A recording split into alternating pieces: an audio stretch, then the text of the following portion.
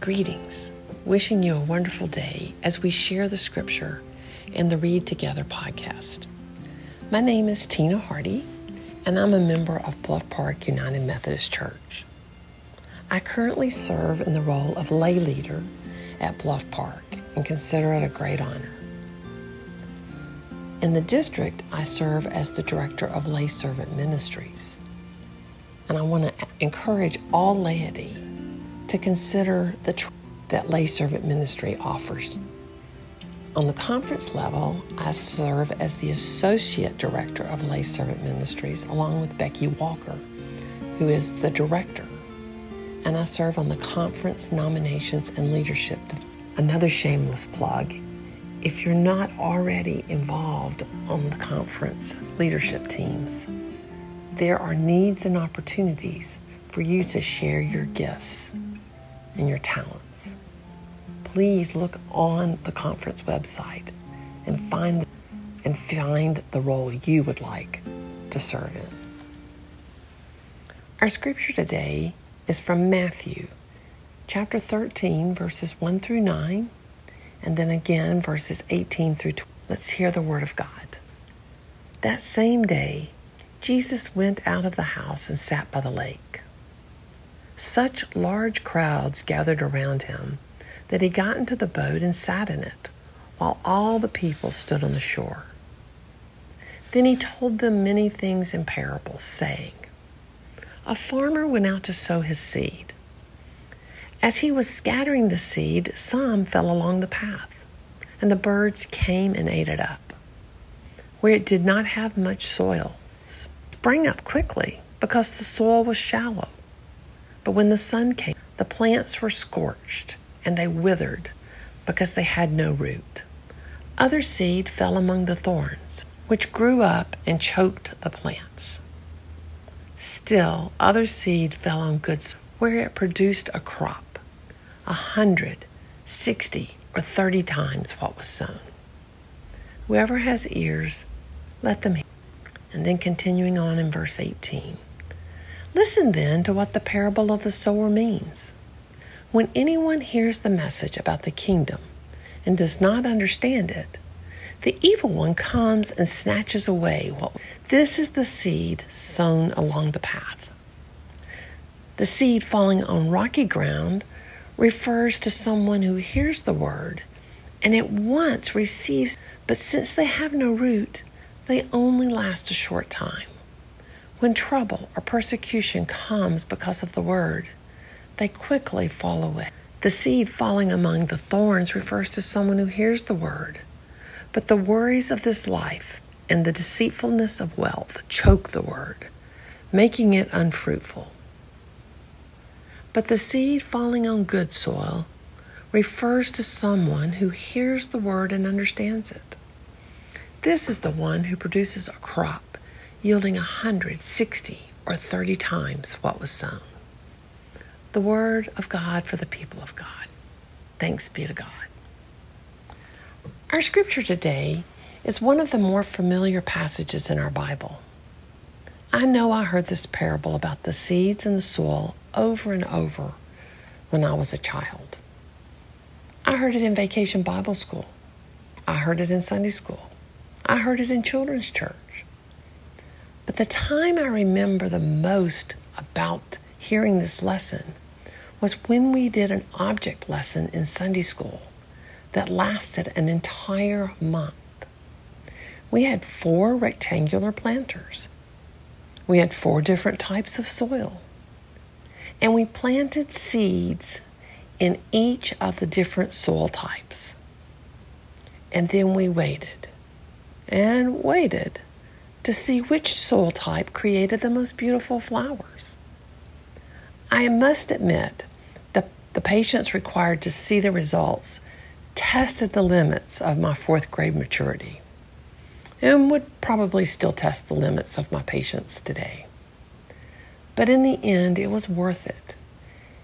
It helped all of us in my Sunday school class understand but instead of looking at these different types of soil as lost soils, I thought we might look at this passage from a different angle.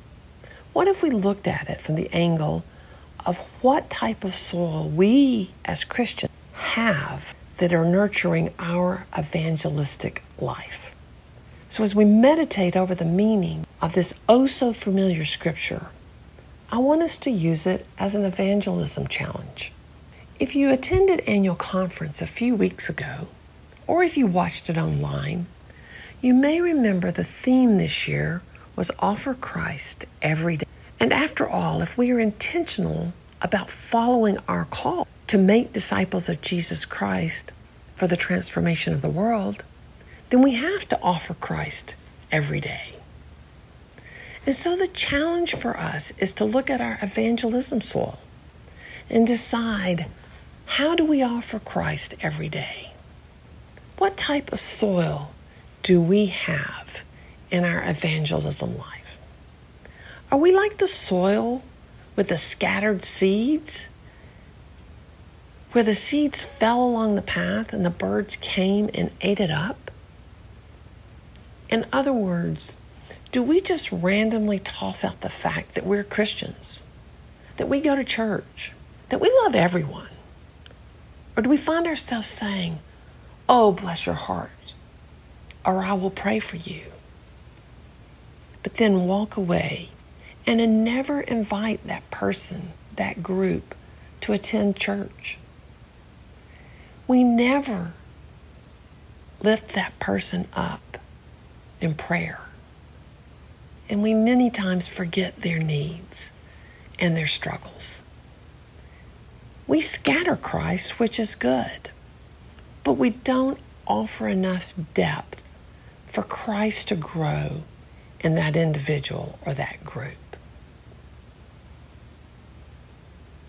Perhaps we're the second type of soil, where our evangelism efforts are more like the rocky ground, where the seed did not have enough soil to grow roots. It sprang up quickly, but because the soil was shallow, when the sun came up, the plants were scorched and they withered. To me, this may be one of the most common challenges. I think this soil represents the fact that many times our evangelism spirit is there, but our commitment level is our obstacle.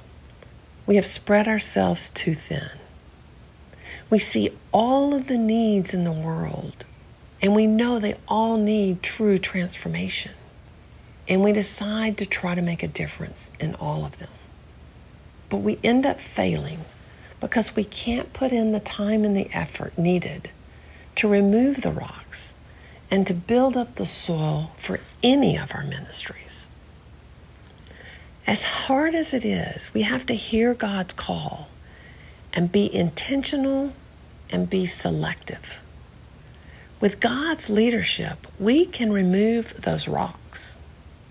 Perhaps we will take those rocks aside and build a beautiful prayer labyrinth and spend time in that labyrinth, praying and letting God lead us and guide us, letting God grow our ministry, and then turning that ministry over to new leaders that we have developed, not carrying the burden ourselves, but sharing and growing others.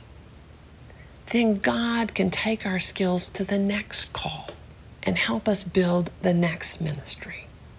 But if we try to do it all at once, then our roots can't grow deep enough, and the sun will scorch us, and we will wither. And if we remove the rocks, we can indeed offer Christ every day, and we can make disciples of Jesus Christ for the transformation of the world. But we might be the third type of soil, the type of soil in the parable that is full of thorns, which grows up and chokes the plant. These thorns and weeds grow up because we take our eye off of God and put our eyes on our goals, what we think is going on. Perhaps our ego and our pride get in the way because everything is growing and looking healthy and looking strong. And we think that we built this ministry because of ourselves, because of who we are, not because of who He is. And then the weeds that were always in our soil begin to grow up and choke out our plant. And the next thing we know, the weed is getting stronger and our plant is beginning to die. Offering Christ every day requires us to be intentional. It requires us to keep watch over our soil. And it requires us to lean not on our own understanding, but instead to rely on God to lead us and to show us the way, to allow God to set the goals. Evangelism sometimes gets a negative reputation. We don't want to be that person that tries to scare people into believing. And we don't want to be that person that yells out on the street corner. And we don't want to be that person that people laugh at and they ridicule and they get angry with because they disagree with them. But if God calls us, we don't get to choose where to go. We don't get to choose what the call is. We just have to follow His call. I've often wished that God had email or a texting option. Wouldn't it be nice if He sent us a typed up ministry plan with step-by-step instructions? And if He scheduled a weekly call with us to discuss our progress and to discuss our challenges? But on second thought, we do have that, don't we? His holy word gives us our ministry plan. And His sacred prayer time will give us the feedback we need, but only if we have cultivated our soil so that the seeds He plants in our life can grow and multiply, yielding a crop 100 times greater than what we planted. The story is told of an old man who was admitted into the hospital. A young man was visiting him every day. He would sit with him for more than an hour, help him eat his food and take his shower.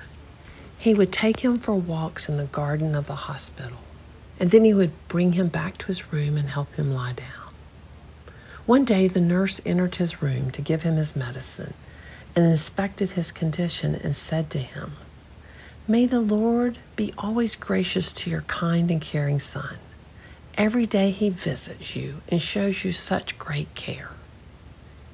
The old man looked at her and closed his eyes and said to her, "I wish it was one of my children. But this is an orphan from the neighborhood where we live. I met him one day in the past. He was crying after the death of his father. I comforted him and I bought him some candy. I neither saw him nor talked to him for a very long time. But when he grew up and he came to discover where my wife and I were living, he was visiting us every day to inspect our condition. When I fell sick, he took my old wife to his home, and then he began coming to the hospital to see to my treatments every day. One day I asked him, 'My son, why do you deal with my wife and I and care about us?' He simply smiled and said, 'The taste of candy is still in my mouth.' As we find our call, I pray that you will take the evangelism challenge and that the taste of candy will stay in your mouth forever. I pray that you will dream big, that you will follow God's call, and you will take time to cultivate your soil so that you can minister to others, so that you can develop leaders, and so that you can serve God where He sent you. As we have in the Great Commission, remember, we are told to go and make disciples of all nations, baptizing them in the name of the Father and the Son and of the Holy Spirit, teaching them to obey everything I've commanded you. And remember, I am with you always, to the end of the age. Go and be blessed. Serve and love. May God's blessings be with you. Amen.